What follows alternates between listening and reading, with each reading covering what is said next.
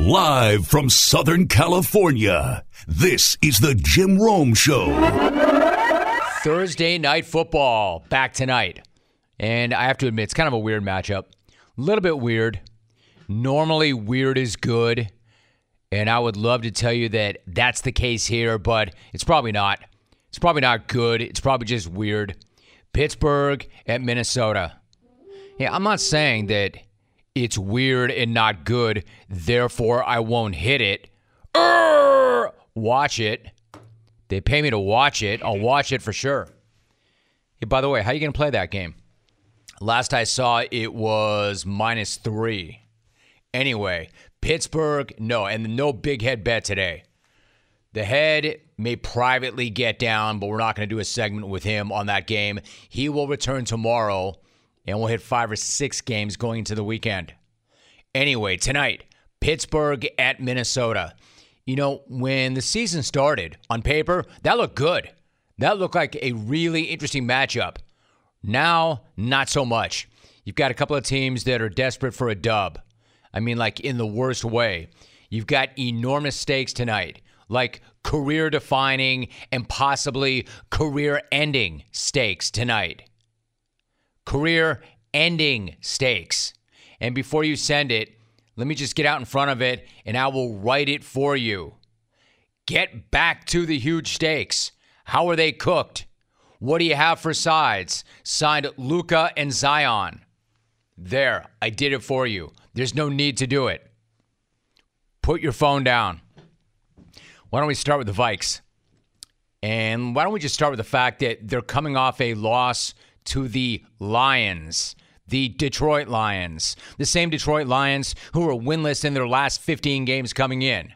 Minnesota, a team with playoff aspirations, lost to the Detroit Lions. Not only lost to the Detroit Lions, but lost to them in the worst way imaginable, with some truly horrible defense.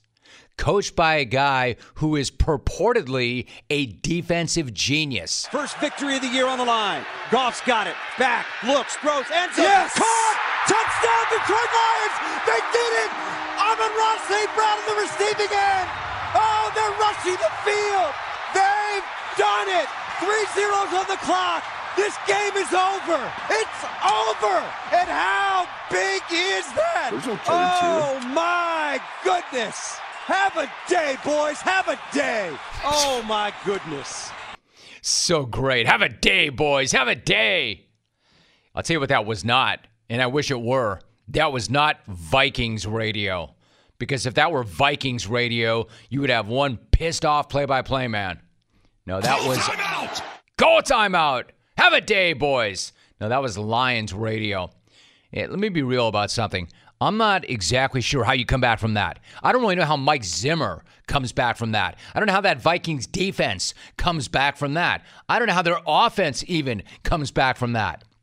Like, I know the Lions have no quit. I know the Lions try really hard. I know they battle. I do. But the emotional devastation of being the team to lose to the Lions has got to be huge.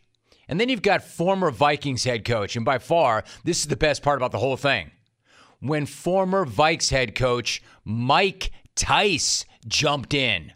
My man Mike Tice getting nice, tweeting and then deleting this bomb. Quote, really?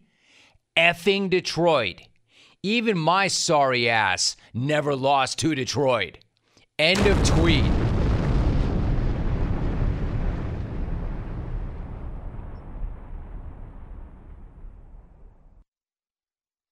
Mike Tice getting nice. I'm telling you. I don't even care if the guy deleted it. You can't delete that brilliant tweet from my brain. You just can't. It's always going to be there. This dude's a legend. Yes, I know he was the same guy who got fined for scalping his own tickets. I understand that. Yes, I know he was the guy who was the head coach of the party boat. I know that too. I just don't care. In fact, not only do I not care, I miss this dude. Not only do I miss this dude, Mike Tice, the NFL needs more characters like that dude. And most of all, what I know, what he tweeted, what he deleted, what he said, he's not wrong. That really is a brutal loss. That is a kick in the package for everybody wearing purple. That's the kind of thing that could cost Mike Zimmer his job. Now, let me say this about Mike Zimmer. This dude is tough as hell. This dude is still the author of the greatest quote ever when he was talking about his old boss, Bobby Petrino, who quit on the Falcons 13 games into the season. Yeah, I know. Yeah, we know, Rome. We know. Yeah, we're going to hear about it again. Zimmer told the Cincinnati Enquirer when Petrino quit, quote, "He's a gutless bastard." Quote that. I don't give a bleep. End of quote. When the newspaper said they could not print the word bastard, Zimmer said, quote, "How about this? Gutless MFer. You can use that." End of quote. So what I'm saying is there's always going to be a place in the NFL for Mike Zimmer, except Minnesota might not be that place right now. As JLC reports, he may be wearing out guys with his, quote, caustic manner in the locker room. And that loss to the Lions really is hard to overcome. And that defense, which is supposed to be his specialty, looked pretty horrible and looks pretty horrible. Like, things are tenuous, right? There's a chance that if Minnesota loses tonight, he could be walking immediately. Like, ownership might give him the Lane Kiffin treatment and fire him right on the tarmac. Now, the good news is Dalvin Cook may go tonight. The bad news is Kirk Cousins is definitely going tonight. You see, because when it's Kirk Cousins playing at night in prime time, things are not good. Things get ugly. Like 8-17 for his career in prime time. That ugly. I'm not sure what it is. I don't know if it's the spotlight. I don't know if it's the quality of the opposition. Whatever it is, it brings out the worst in Cousins on the big stage. And look, I know that wins are not exclusively a QB stat, but that is an ugly stat. 8-17 in prime time. Cousins has a lot riding on tonight's game and the rest of the season. And it's not just because he needs to throw for about 1 billion yards over the next 5 games to erase this from everybody's memory. Oh, he ran all the way over there to tell Jefferson. We have 5 on the call timeout. Well, now he's behind Ole Udoh. Call timeout. And then he lined up behind Ole Udoh. Minnesota. They're second. Wow. 30-second timeout. I could do another 1,000 shows. I could do another 10,000 shows. This could be my last show. I could live another year. I could have lightning strike me today. I could live 50 more years. I'm here to tell you, I will never, ever get tired of that guy yelling, "Call timeout! Call timeout!" And I understand the rage. That was an NFL quarterback lining up under the guard. A 2-time Pro Bowl quarterback, and he's lining up under the guard in a really critical moment. That can't happen. And then he chases that. He did that. And then he chased it with a loss to the Detroit Lions. That really can't happen. Like, I don't care how bad your last 2 weeks have been. Nobody's had a worse 2 weeks than Kirk Cousins. And then on top of that, he's got 1 year left on his contract. So the team has to decide whether or not to extend him. If they fire Zimmer, that could also mean the end of the run for Cousins. So it really is a bind for the team, right? Because I'm saying all these things about Kirk Cousins, and they're not positive, but look at what he's done this year. 25 TDs and 3 INTs. That is the best quarterback to pick ratio in the NFL. And he's doing a much better job this year throwing the deep ball. So he's got that going for him, which would seem to be nice, except it really isn't. Because what's that gotten them? 5-7 overall and a desperate scramble to get into the postseason. So if you were thinking of ponying up huge bucks on a quarterback, would it be the guy who just lined up under the guard and then went out and lost to the Lions and is 5-7? But this is why the Vikings are in such a weird and bad spot. What's the alternative? Can you do better? Like, don't get me wrong, over the years, Cousins has probably taken more crap than he really deserves, but he certainly has given his critics a ton of ammo over the past 2 weeks. What I'm saying is, dude, best show up tonight. He has to show up tonight. In prime time, the time when he normally does not show up. And it sure doesn't help that 3 of the last 5 games of the season are in prime time. He is going to have to dominate something he has never dominated before in order to save his job and probably his coaches. So there's that. You hear all that and you're thinking probably, man, the Steelers, things got to be looking good, right? The Steelers must have a really nice edge, right? Let's not get into that just yet. Because as rough as the Vikings have it, they're going up against a quarterback who really seems like he does not want to play tonight. Check out Big Ben talking about what it's like getting ready for this game for him. Just have as many people help as you can, chiropractors, masseuses, training staff, getting in the pools and just doing whatever you can to get yourself ready. Everyone has to do this, throughout the year. I don't think anybody really likes it except for the NFL and all the money that they make. Players it's tough. Obviously, the back end of it is the benefit, right? The weekend, some time off, and that only really feels good if you get the win. But you just got to find a way, really. Yeah, I get it. I understand it's tough. It really is tough to play a physical game against the Ravens and then come and run it back a few days later again. I understand that no player likes Thursday night games. But when you hear that description, that does not sound like an NFL quarterback talking. That sounds like some senior citizen in assisted care. Chiropractors, masseuses, training staff, getting into and out of pools. I half expected this guy to start advertising for a walk-in tub. One of those retractable beds, electric retractable beds that link letters all over. A stair lift, adult diapers. Man, dudes riding that chair up and down a staircase. That one chair that is attached to the handrail where somebody comes and puts a seatbelt on and he's riding up and down. Man, this dude sounds like he needs a life alert bracelet, not a wristband. My man sounds like he'll be hitting that field on a motorized scooter. I've fallen and I can't get up. But he's got to show up huge tonight because the Steelers are on the outside looking in right now. You get a win, you get some rest, maybe you get some momentum, maybe you hit the postseason. What I'm saying is we've got a couple of desperate teams tonight, so let's hope that somehow, some way, that makes for a good game. But because it's a Thursday night game, it probably won't be. I know if it involves the Vikings, and I bet it, I will lose regardless of which team I pick. The Vikings are so unpredictable. They are so unpredictable. The Bengals think they're unpredictable. This is all I know.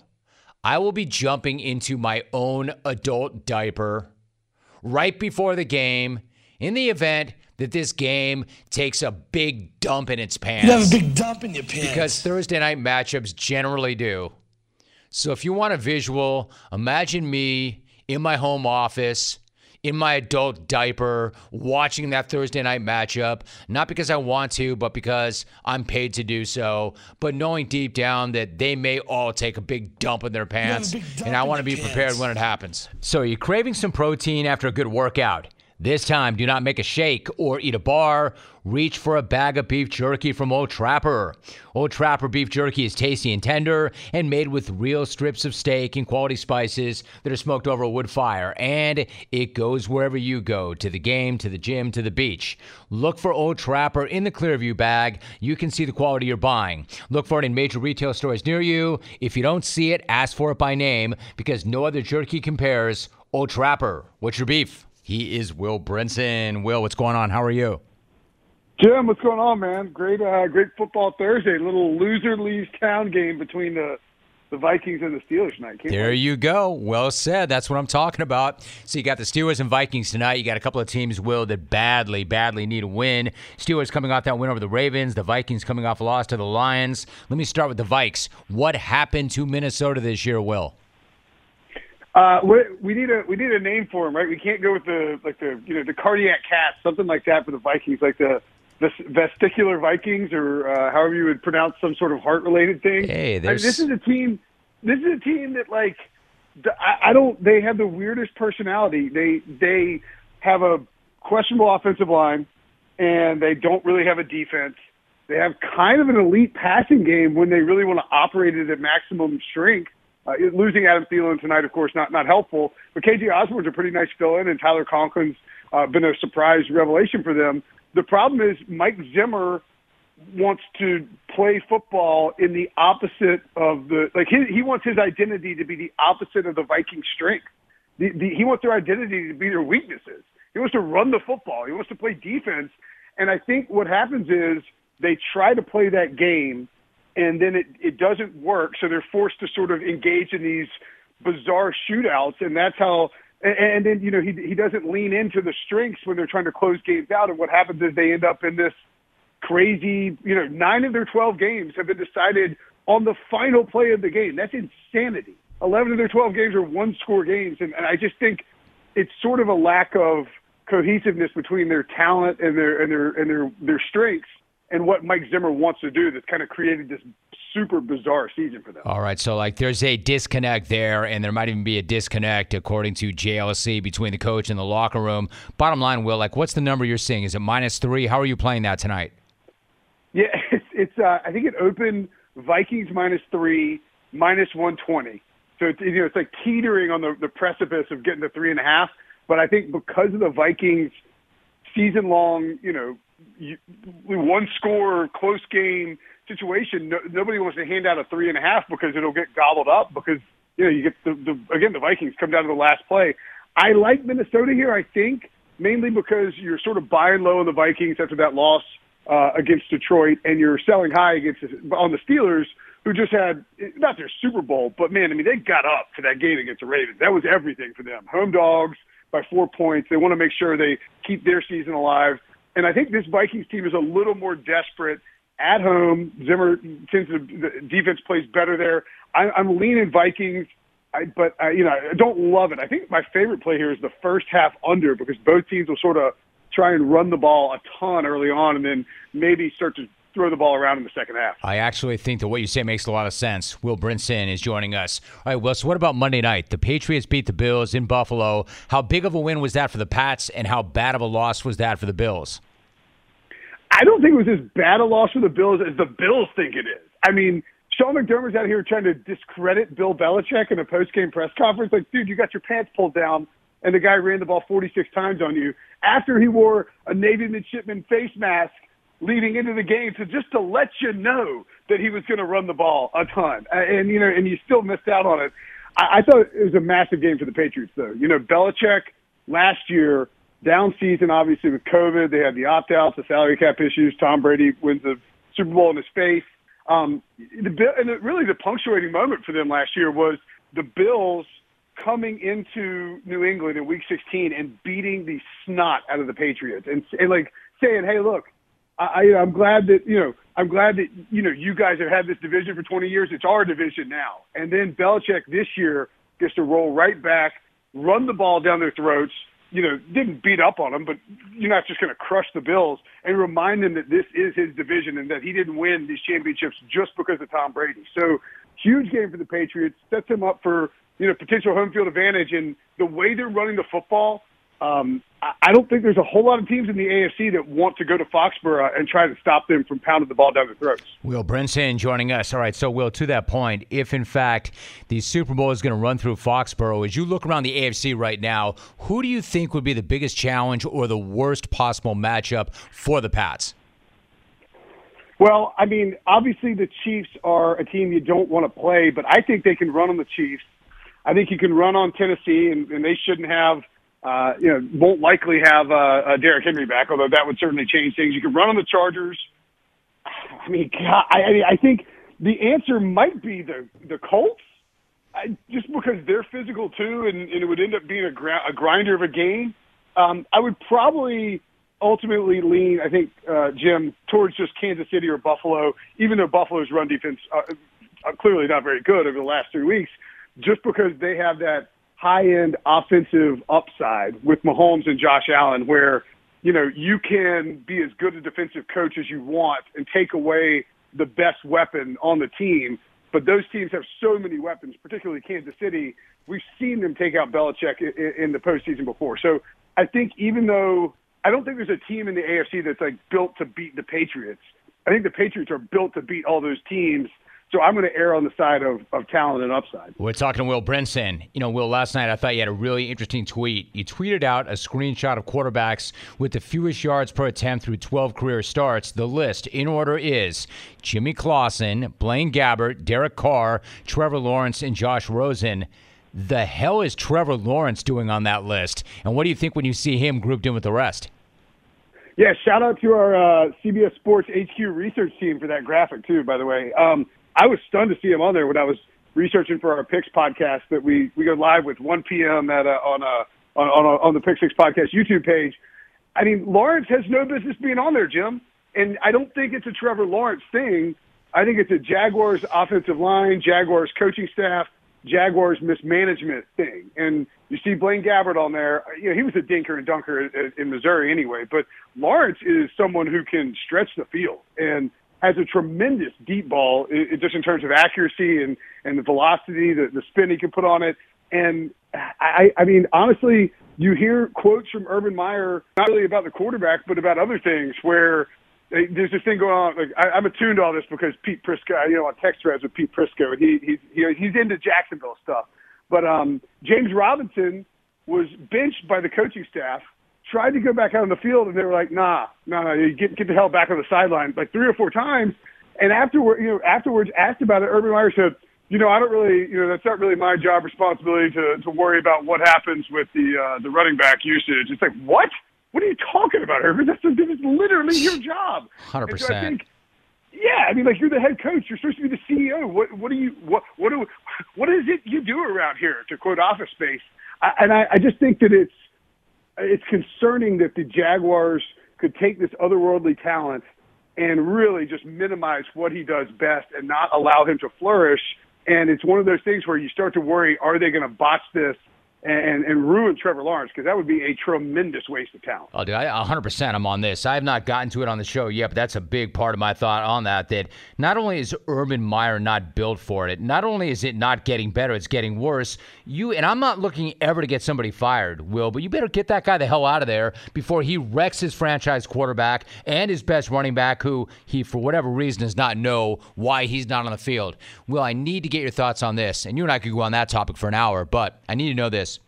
As somebody who is from North Carolina, what did you make of Brian Kelly arriving in Louisiana and suddenly becoming more Louisiana than Coach O himself? I mean, I get around, I got some pretty Southern family members, Jim, but I don't even talk to them like that when I'm hanging out around them. And that is the biggest fraud move I've ever seen in my entire life. I mean, it's like he's been in Louisiana 24 hours. He's like, and here's the real tell if you're a Southerner, too. He said, I have not even won all my games yet. It's like, no Southerner says have not or haven't. You say ain't. You got to say, I ain't even won all my games yet. Right. And then the way he says, family.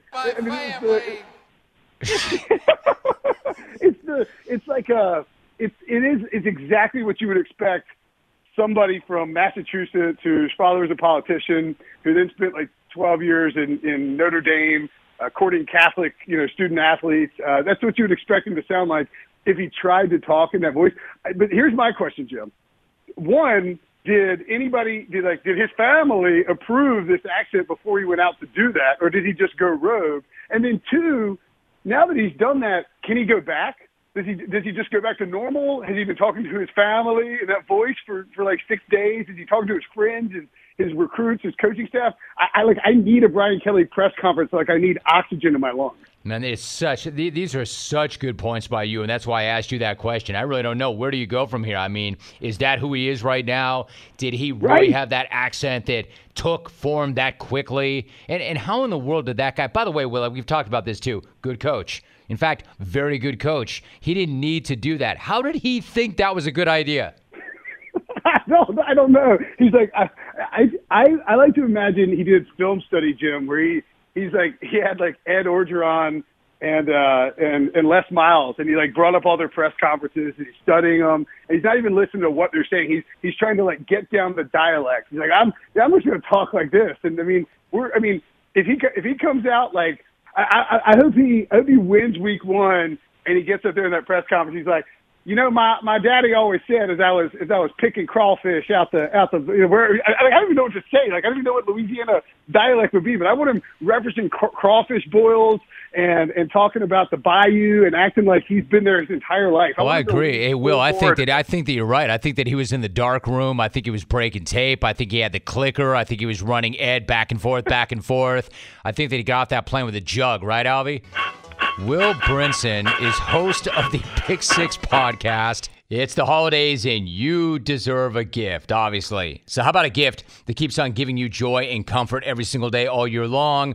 A gift that looks as good as it feels. A gift that will actually pay for itself in terms of how much more productive you are at work. What am I talking about? Of course, I'm talking about the gift of an X chair. I love mine. It is by far the most comfortable and ergonomic chair that I have ever used. And honestly, it is probably the coolest looking piece of furniture that I own. In fact, it is. Not only is X Chair the world's greatest office chair, but with its patented LMAX technology, it doubles as a massage chair. And it can either cool or warm your back. Let me ask you this. Can your office chair do that? Doubt it. Now is the perfect time to purchase an X Chair. Buy early, buy now. And here's X Chair's holiday gift for you. Save $100 off your X Chair just by purchasing it at xchairrome.com right now. That is the letter X, chair, ROME.com. X Chair has a 30-day guarantee of complete comfort, and you can finance your purchase for as little as $30 a month. Go to xchairrome.com and save. That's xchairrome.com. I do want to talk about the Jaguars, and I do love Urban Meyer. I mean, I really do. This guy's the absolute best. And by the absolute best, I mean pretty much the absolute worst. Because nobody's got this ability to create problems and distractions and controversy out of nothing the way Herb does. It's like a fire breaks out every single day around this dude, and then he tries to put out that fire with his gas can. You'd think a guy who has dealt with as much controversy as he has over the course of his career would know how to deal with controversy, but he doesn't. Instead of leading from the front and making everything better, he just passes the buck and makes everything worse. Like that time he skipped the team flight home so he could throw on his Ohio State pullover, go to the restaurant with his name on it, and party with co-eds. It was a horrible decision, right? We all have bad nights. We all make bad decisions. But if the guy had done what any leader would do, and just come out and owned it immediately, it would have gone away pretty quickly. It would have. But instead, he dragged it out with one dumb presser after another, like when he tried to sell this. They were trying to pull me out on the dance floor, screwing around, and I should have left. They tried to pull me out on the dance floor, screwing around, and I should have left. Like, I'm trying to understand the mindset. You know, are you just a pathological liar? And you just lie and you don't even know you're lying? Or do you lie because it always works and you work in these college towns and you know that essentially whatever you say, you can get away with it? You know, what's the mindset behind that? Well, whatever it was, like everything else that's happened since he took that job, it blew up in his face. Because he's out here trying to sell, they just tried to drag me out on the dance floor, man. I should have left it. I should have just left. Yeah, well, an hour later, a video emerges that showed just the opposite of what he said happened. A video that, quote, appeared to show Meyer touching a woman's buttocks. And then he made it 100 times worse by dragging his face of the franchise quarterback and number one pick overall and the biggest reason he took that job in the first place, by dragging this guy when he had absolutely nothing to do with it at all. You know, I remember when Trevor told me he was going to go to Vegas for his bachelor party. I mean, I was just, my gosh, man, be careful and surround yourself, and because I've seen this happen. I mean, the only decision worse than abandoning your team after a bad loss and staying behind and getting lap dances was chasing all of that by invoking the name of a young dude with impeccable character that would never do anything that stupid in the first place. But then, as always, Herb goes pyro. He sets this enormous fire, and then he douses it with kerosene by later claiming that he didn't have a team meeting to discuss it because, quote, he's not a big team meeting guy. So he owns nothing and addresses nothing because, quote, he's not about big team meetings, or he's not a big team meeting guy. But then claims that he had talked about the trip in advance with the GM and then claimed he was doing it so he could get his family, quote, out of Dodge and clear their heads. He wanted to get his family. Again, nobody makes something out of nothing. That's something being bullcrap every time better than this guy. And he's doing it again. As if dragging the franchise quarterback, the biggest reason he took that job in the first place, were not bad enough. Now he's doing it with his best offensive player, running back James Robinson. Robinson apparently got benched for 16 straight plays against Atlanta after fumbling. Then he was benched for 20 straight plays against the Rams on Sunday. The easy thing would be for Meyer to say he benched him because he fumbled. And then add that in hindsight. It was a stupid thing to do because he's my best player. But that's not what he did. After the Falcons game, Meyer said it was about Robinson dealing with injuries. And then after the Rams game, Meyer said he doesn't make the decision on something like that. It's actually up to Bernie Parmalee, the running backs coach.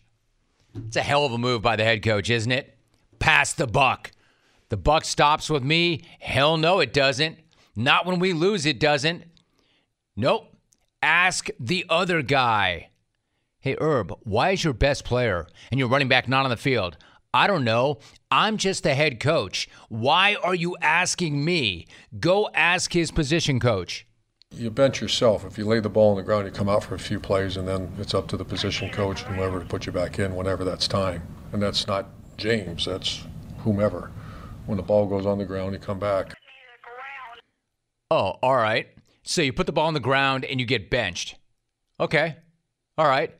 Except for the fact that Carlos Hyde fumbled against the Rams, and he was back on the field for the next drive.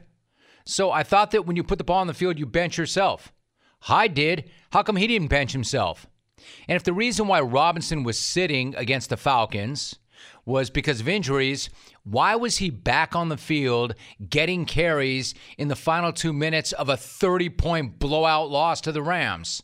How does that make sense? Answer, it doesn't. Nothing Perv says or does make sense to anybody other than Perv himself. I'll tell you what doesn't make sense to. And never mind me. What do I matter? I'll tell you what doesn't make sense to. His franchise quarterback, Trevor Lawrence. It doesn't make sense to him, or he would not be saying things like this publicly. My eyes, obviously I'm the one that's out there, see all the pieces moving. I see the whole picture. Bottom line is James is one of our best players, and he's got to be on the field, and we addressed it, and I feel like we're in a good spot, and the whole team we're good, whatever may have happened. I honestly don't even know everything that went into it. I'm playing the game and stuff happens on the sideline with coaching decisions. I don't really get into that, but I know, and I voice my opinion, James is one of our best players and he's got to be in the game, and I think we're all on the same page, so there's no confusion there. So we're gonna move forward, but I know James is a hell of a player, so I want him out there. James is a hell of a player, and that's a hell of a take right there. I love that Trevor Lawrence straightened out the confusion. That Trevor Lawrence set the coach straight. That Trevor Lawrence let Perv know what time it was. Hey, yo, Perv. I mean, at this point, he probably doesn't even coach him. He doesn't even, hey, coach. It's like, hey, Perv, we need this guy out here.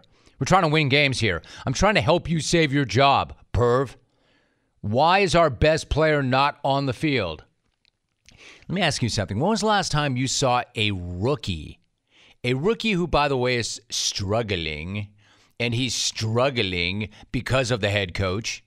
When was the last time you saw a rookie straight up call out and question a head coach publicly the way Lawrence just did? James is one of our best players, and he's got to be in the game. And by the way, he's right. He's right. How bad is it that he felt like he had no choice but to do that he had to? Trevor Lawrence is the last guy in the world who wants to make any waves. but he sees this house burning down, burning to the ground.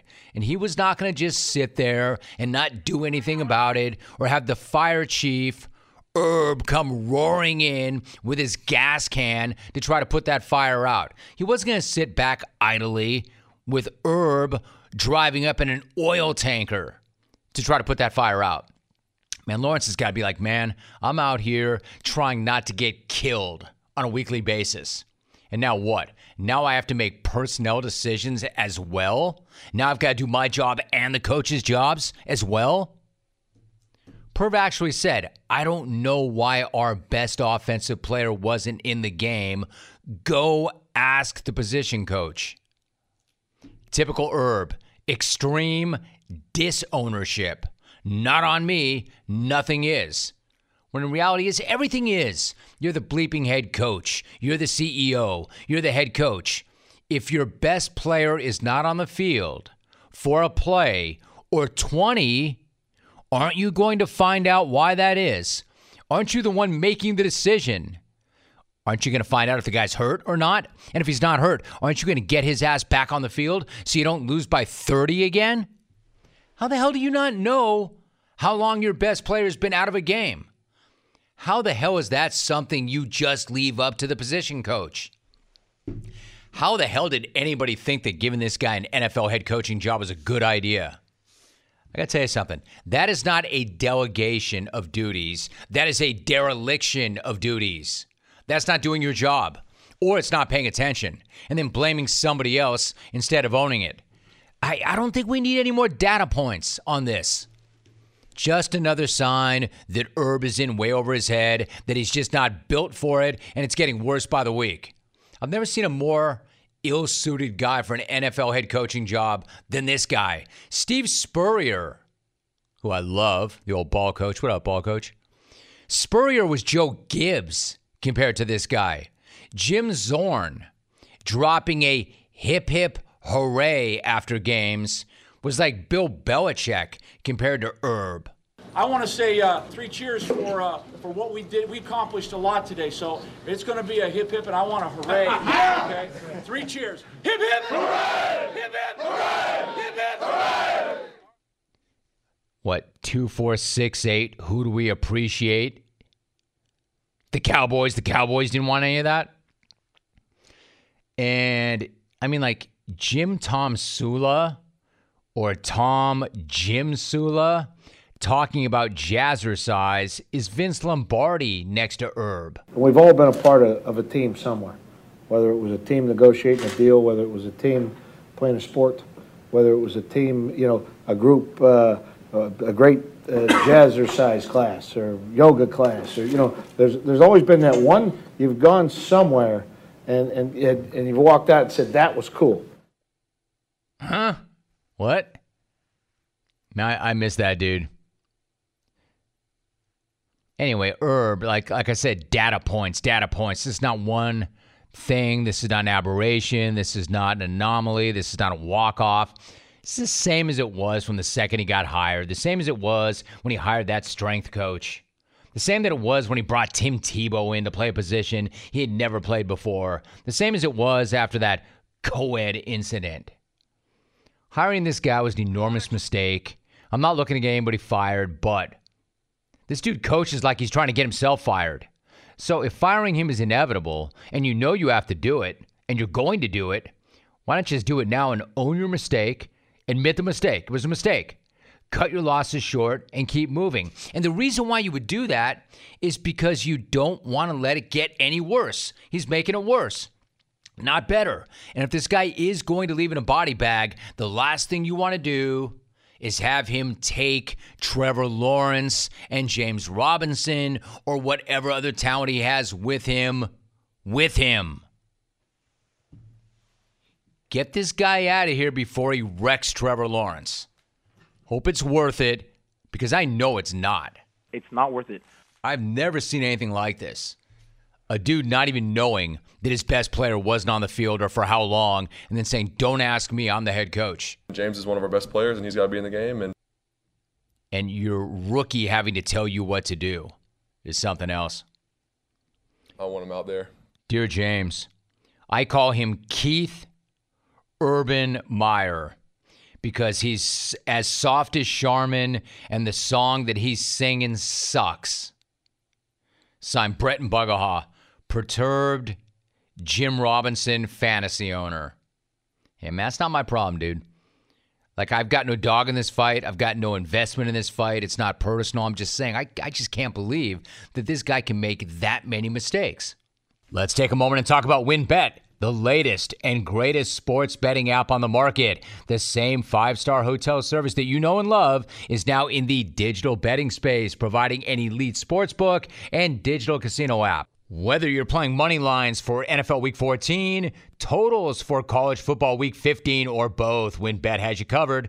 Looking for other sports, WynnBET has those too. It's all right there for you with your WynnBET app. WynnBET is also fully integrated with Wynn Rewards. That means by playing WynnBET, you can accrue points to earn free credit in app and comp dollars towards perks at Wynn Resorts. Discounted hotel stays, priority dining and entertainment, free merchandise. It really is the best loyalty program in the industry. Call it a win-win. Whether playing from your phone or your computer, you have absolutely got to sign up for WynnBET ASAP. Bet with the best. Get into the game. Terms and conditions at wynnbet.com. Must be 21 or older and present in the state where playthrough WynnBET is available. If you or somebody you know has a gambling problem, call 1-800-522-4700. Cole Holcomb is my guest. Cole, really good to have you on the show. Cole, how are you? Good, man. How's it going? Good, dude. Good. I know it's Cowboys week, and I know you're thinking about that, but can you go back for 1 minute? I want to talk about that win over the Raiders. You were coming off a tough win over Seattle. You go on the road. You get a win on a field goal with less than 40 seconds to go. At the end of the game, what's going through your mind when Brian Johnson lines up for that kick? Oh, to be honest, I couldn't watch it. I was like, I think I've seen him kick maybe two kicks that week. So I was like, I don't really know him that well, so I don't know how he's going to do. So I was nervous, man, and then he put it through the uprights, and I was stoked, man. I was happy for him. That's a great response, actually. Cole Holcomb is joining us. In the third quarter, you had a 7-3 lead. You had 5 minutes to go, and then you came up with a big pass breakup on what would have been a TD. What did you see on that particular play, and then how good did that feel to make that play in a critical moment? Yeah, no, I know they like to take shots in the red zone. So once I saw that back flare, I knew I had to push pretty hard to that seam ball because he's going to kind of keep it wide and try and keep it away from me, and also keep it away from the corner who's trying to overlap on it. And I was just reading Carr's eyes, and I saw him looking that way, so I started pushing that way, and then I was like, oh, I don't think I felt pretty good on the route, so I was like, I don't think he's going to throw it. And then he started throwing it. I was like, oh, he's doing it. And then just trying to get up. I would love to get the pick, but I'll take the PBU. You got it. Cole Holcomb is joining us. Cole, I'm curious if you can let me in on this. For instance, after the game, Ron Rivera made the point that the team is going to dictate to the opposition what it wants and what it decides. He then shouted for Jack Del Rio to come up and gave him a rock to throw up against the wall, knowing how the Raiders treated Jack back in the day. What did it feel like to get that win? Like, it's a team win. You're not doing it for one guy. But what did it feel like to get that win and to see him as fired up as he was? Oh, no, man, it was awesome. I mean, with everything that went on, it's always good when you go back and like the Carolina win for Rivera, this one for Del Rio. There's always like that special place in your heart. It's like, I want to beat the team that I was formerly with and stuff like that. So we knew we were all happy for Jack and super excited. And then, he got to throw the stone. So we were all jacked up about it. We're talking to Cole Holcomb. I thought that made that matchup really interesting, having that kind of dynamic, that element. But then again, I got to be honest, watching you guys play, it's always interesting because personally, man, I can't get enough of Taylor Heinicke. Like, you might argue there are more gifted dudes. You might argue there are dudes with more pedigree. Say what you want, but man, this guy balls out. And I've never seen a guy who's got a shorter memory. Like, it doesn't matter what happens. He always pops right up and is ready to make another play. What do you think? As a defensive player, what's it like for you to watch this guy do what he does the way he does it? See, I feel like Taylor's like a defensive guy on offense. Like, they always say with on defense, you got to have a short memory. You know, they're going to make plays. We're going to make plays.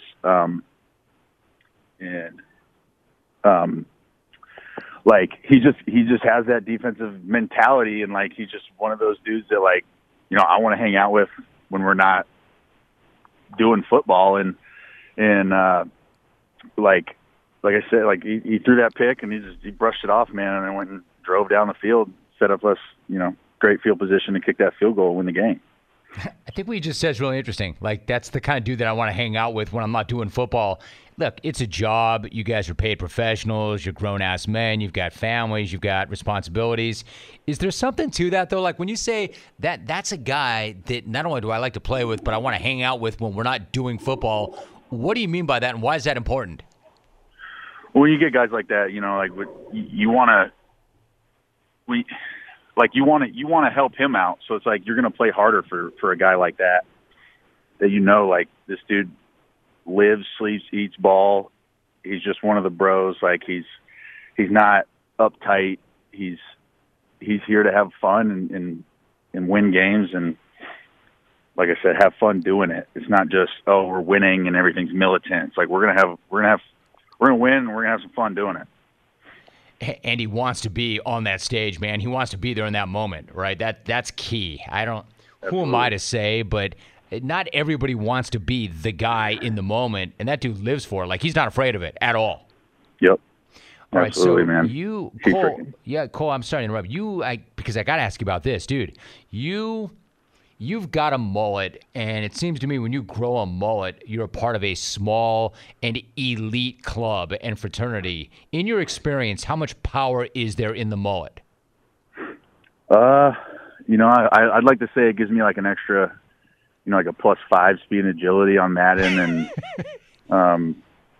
you know, like the ball skills are probably up there. Definitely adds to the strength. You know, you just boosting the attributes up a little bit. No, it's kind of grown a name for itself. It's like everybody's like, who, like, if somebody asks about me, they're like, Cole Holcomb. I'm like, why is that name? It's like, oh yeah, the guy with the mullet. Oh yeah, no, I know exactly what you're talking about now. I'm like, okay. It's hilarious, right? By the way, you know why? Because it's all true, if you ask me. I wish. Like, how did that first start? Obviously, your life has changed because your people identify you with it.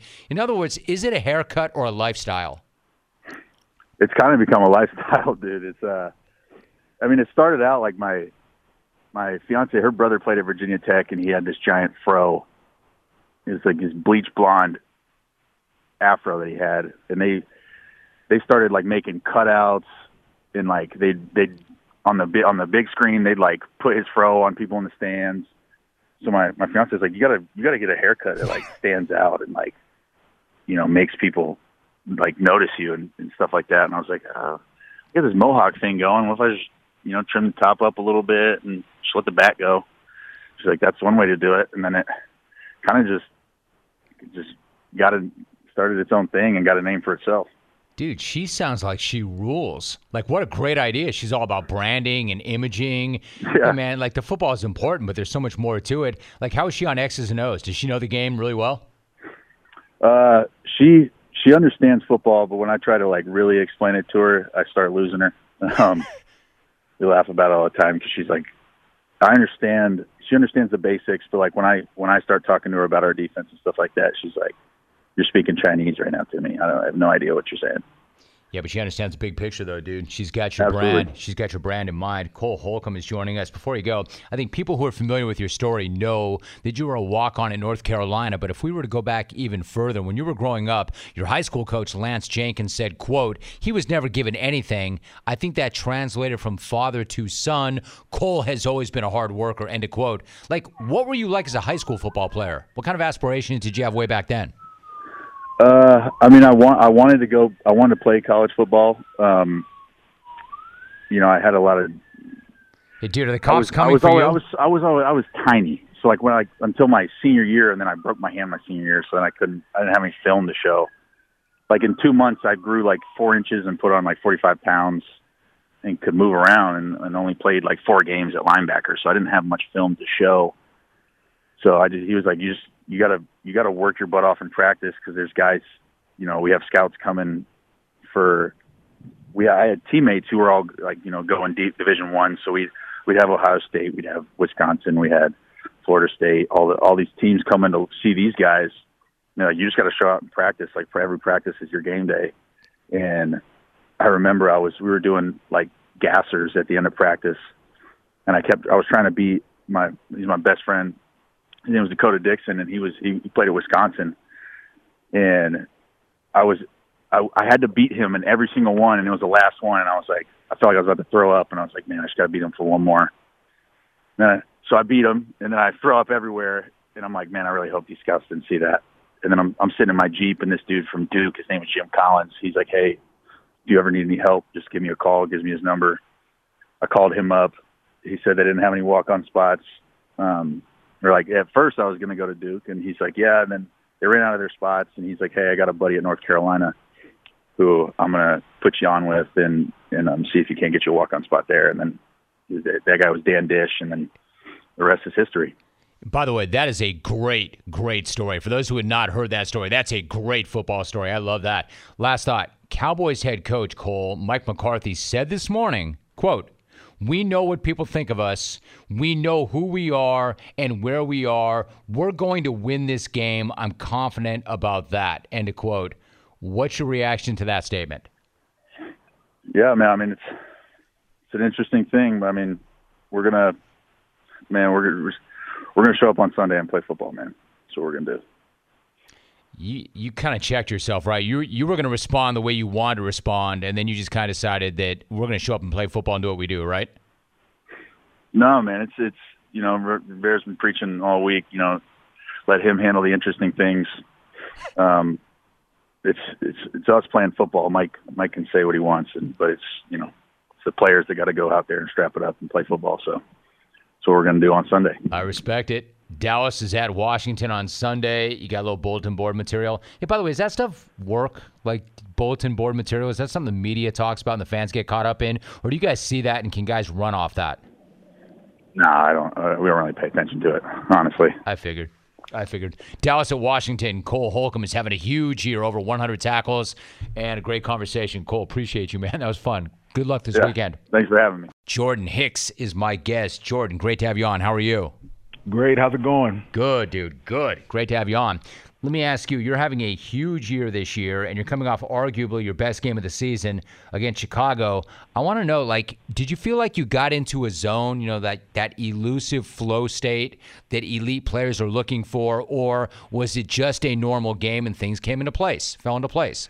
Yeah, it honestly, it was one of those type of games where things just started falling into place. Actually, the first half of the game felt a little slow for me, just being on the front side of plays, cutting back, and not getting much action. A lot of it came second half, and it just was guys doing their job. That's all I was focused on is making the plays that come to me. We're talking to Jordan Hicks. I understand already from that answer that you're not going to make it about you, but the fact is you were named NFC Defensive Player of the Week, and then Chandler Jones said, quote, you're the heart of the defense. He's going to show up and he's going to ball every Sunday, and one thing I will put my word on is that that's what he's going to do, end of quote. That's a direct quote from Chandler Jones. It seems to me that's a pretty elite dude on a defense with a lot of playmakers saying that you're the heart of the defense. What's it mean to you to hear that? Yeah, that's high praise. I play this game for respect, respect for obviously myself, for my family. And to hear guys like that, arguably one of the best pass rushers in the league, one of the best players on obviously this team. He is a leader within himself. So, to have that type of praise from a guy like that and from guys around the league is really what I play this game for. Jordan Hicks joining us. You just said I play for respect. I play for respect for myself. I play for respect for my family. That's really interesting because I was going to ask you about something you also told The Athletic. You said that you've asked yourself questions like, who do you want to be? How do you want to be remembered? How do you want your kids to see you? At the end of the day, what do you represent? To me, Jordan, this is pretty heady stuff. I love that stuff. This is some legacy stuff right there. How would you answer those questions? Yeah, I went through a tough time this offseason, not knowing if I was going to be here, not knowing if, I was going to have an opportunity to showcase what I have. And, in those tough moments, you have to look yourself in the mirror and say, ask yourself those questions, and that's what I did. And, I decided that the person that I wanted to be and, to represent as a man, as a father, as a husband, is somebody who goes to work every day, no matter the circumstance, puts in the work and gives it all he has. So, if that's what I'm going to be asking my kids to do when they get older, I got to show them and give them that example. So those are the questions, and that was the answer. I like that. Jordan Hicks joining us. I just want to elaborate on that really quickly. Like in the offseason, the story had been that the team told you that you would not be the starter this year and that you were free to seek a trade. Isaiah Simmons said you didn't hear him complaining. He easily could have come in here and said he had, quote, an injury. You know how that goes, end of quote. I mean, and I mean this respectfully, did that ever enter your mind to kind of go that way? Like, how did you get through that and process that whole thing? Yeah, no, not to obviously having phantom injury or anything like that. That never crossed my mind. That's not the person that I am. I was able to get through it with good people around me. Honestly, I've got great support system in my family and my wife. I've got pastors that I consulted and my agent. Guys that I surround myself with, my team that really. I trust in those moments, and in those situations, I put them there for that reason, and they gave me great advice. We're talking to Jordan Hicks, absolutely, and then you went out and you took advantage of it. It's the fourth time that a player on that defense has been named Defensive Player of the Week this season. That's a huge number. I mean, there was so much focus on the offense coming in. What's it say about how good the defense is that you guys keep racking up the awards the way you have been? Yeah, it shows the guys are making plays. And that's what really good defenses do, is they not only have the right scheme and understand the scheme, but when the time it comes for them to execute and make the play that we're doing it. And we wouldn't be able to have the type of opportunity to do that if our offense wasn't out there scoring points and putting points up on the board. So it's complimentary for sure. If the offense isn't rolling, we've got our hands full. And so it's definitely a team award. All right, so you have already won a Super Bowl championship. You've been on some really good teams. You know what it takes to go the distance. I'm kind of curious, it seems like there's something really special going on.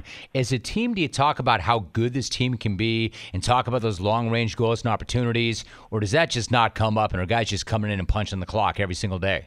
Yeah, at this point, it's punch the clock. We haven't, in our eyes, accomplished really anything. Obviously we've been good up to this point, but it's not about how good we've been. It's about how good we can be. And so, right now it's about refining the mistakes, minimizing those, and going out and getting better each week during, the month of December and January, so that when the time comes, we're peaking. So it seems to me like the way you laid that out about how you approached the offseason and then what you did to get through this whole thing, are you looking to prove people wrong or are you looking to prove people right? What's a stronger motivation for you? That's a great question, man. This offseason was definitely to prove people wrong.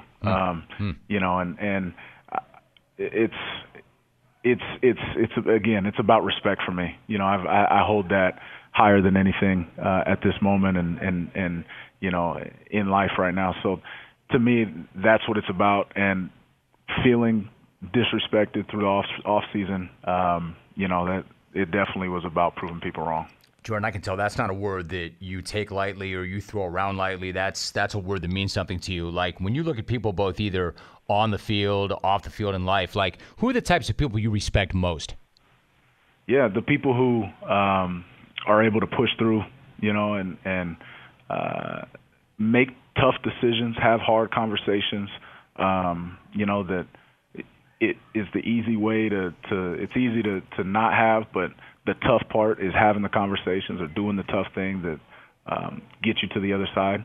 And people who try to think things through and understand every angle, and aren't led by emotion, but led by, their brain and by sound decisions. And, that's a complex question, but hopefully that's, that kind of sums up, gives you a picture. I don't want to make it sound like it's only you and I having this conversation, but I know exactly what you're talking about. What you're saying to me is choose hard because everything good is on the other side of hard. Absolutely. And standard over feelings, mind over feelings. It doesn't matter how you feel, just do it, right? Absolutely. That's what you're saying. Absolutely. I know what you're talking about. I see you working. You also continue to be a mentor. We're talking to Jordan Hicks for another couple of minutes. You're a mentor for young guys. I'm curious, when you first came in, you played with D'Amico Ryans, who has enormous respect around the league. What did you learn from him? Man, D'Amico could have written me off as the guy coming in to take his spot or just the young rookie who, he didn't need to mentor, but he took me under his wing. And, he helped teach me the game. He helped teach me about being a pro, watching film, taking good notes, right? Everything that comes along with the game of football, things that you would think about and things that you wouldn't think about. And so, he was always an open door, and actually still to this day is still, open for me to ask him any questions. So, again, this offseason, I put myself in that situation and how I was going to respond and saw, how I was taken in. And so I've always thought about giving that back and showing that example to guys, because a lot of times as a young rookie you come in unsure how the locker room's going to be, hearing the horror stories of guys not giving you the call or this or that, and that's the last thing I want to be for these guys. God, isn't it so weird, right? Because it is what it is, right? It's so ruthless, and guys have to watch their own back, but it's counterintuitive, right? Because if you're only worried about yourself, how can you win as a team? Like, how do you reconcile that? How do you navigate that? How does that work in an NFL locker room? Yeah, I find myself, if I can teach it, it makes me better, right? And so I've always thought, if I'm able to coach it and I'm able to teach it to somebody else, that gives me the advantage at the end of the day because I know exactly what I'm doing. All right, so finally, let me ask you this. Your former Eagles teammate, Zach Ertz, is now with the team. I thought that was kind of curious at the time because you think that maybe there's not going to be a lot of usage of the tight end, but you know what he's about. What's he bring to the locker room, and what's it been like to have him around again? Yeah, he's an awesome person, awesome player. He is as type A and as organized and work oriented as they come, and that's what he brings. He's in every day super early. He's here late. He's studying. The first day he was here, he had flashcards rolling on the calls, and he brings a work ethic, a leadership, and another veteran presence that's seen it done the right way. So the more the merrier in that aspect. Jordan, I get the sense, I got 60 seconds, but I think that people now understand, right? The Cards are not a team with a few studs. This is a really good all-around team on both sides of the ball with a lot of character. Do you think that's an apt description? Absolutely. And it was built that way. And so, we hope people keep sleeping on us. We like being an underdog, but we understand what we have in this locker room. Yeah, dude, hard to beat when you've got the best record in the NFL on a big matchup on Monday night. Rams at Cards, Arizona Cardinals linebacker. He is your NFC Defensive Player of the Week, Jordan Hicks. Jordan, really, really appreciate you and that conversation. Thanks for doing that with us. Thanks for having me. I kind of called him out, and here he is. Let's go to L.A. Matt in L.A. What's going on, Matt? Snagger at the 4, in and out softball. Thanks for the vine. Hey, real quick, Rome Slice, I'm with you. The Chicken Man is underrated. I love when the local Raising Cane's, the one that just opened up on Main Street Highway USA, calls in this San Diego chicken knockoff, spitting that stupid arrow to the drive-thru where 1,000 of Wells and the 1080's friends are waiting 2 hours for like 10 chicken tenders that take 2 minutes to make. But the Chicken Man is hands down a better sell than his counterparts, the 25-foot-tall gorilla and the flailing arms blow-up. So war him. We're in agreement. But that's not why I called, Jim. I called because the first time since the Montreal Expos were poised to bring Canada their third World Series title in 4 years, when Glenn Rice was batting .394 in the August of 94 for the San Diego Pod squad pre-Caminiti RIP. MLB owners and MLB PAs on the same path as the lockout of MLB 94. And it's official. So memo to Tony the Tiger Clark and Robert Manfred. Don't drag out these negotiations like Bobby Petrino's face across a Southern State roadway. That's all I got, Jimmy. Outro. My man, Matt in L.A. Let's go to Fresno. Mikey in Fresno. You did it, Mikey. What's going on? How are you? Temp in the box. I know the background noise is difficult. I'm in a truck. Some clones after work.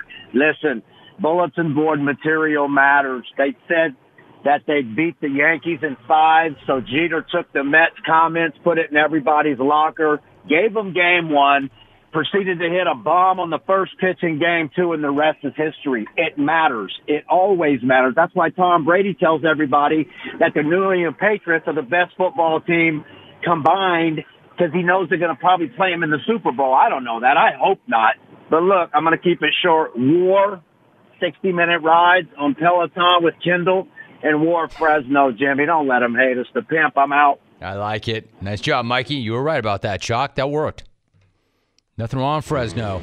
Nothing wrong with Central Cali. Good night,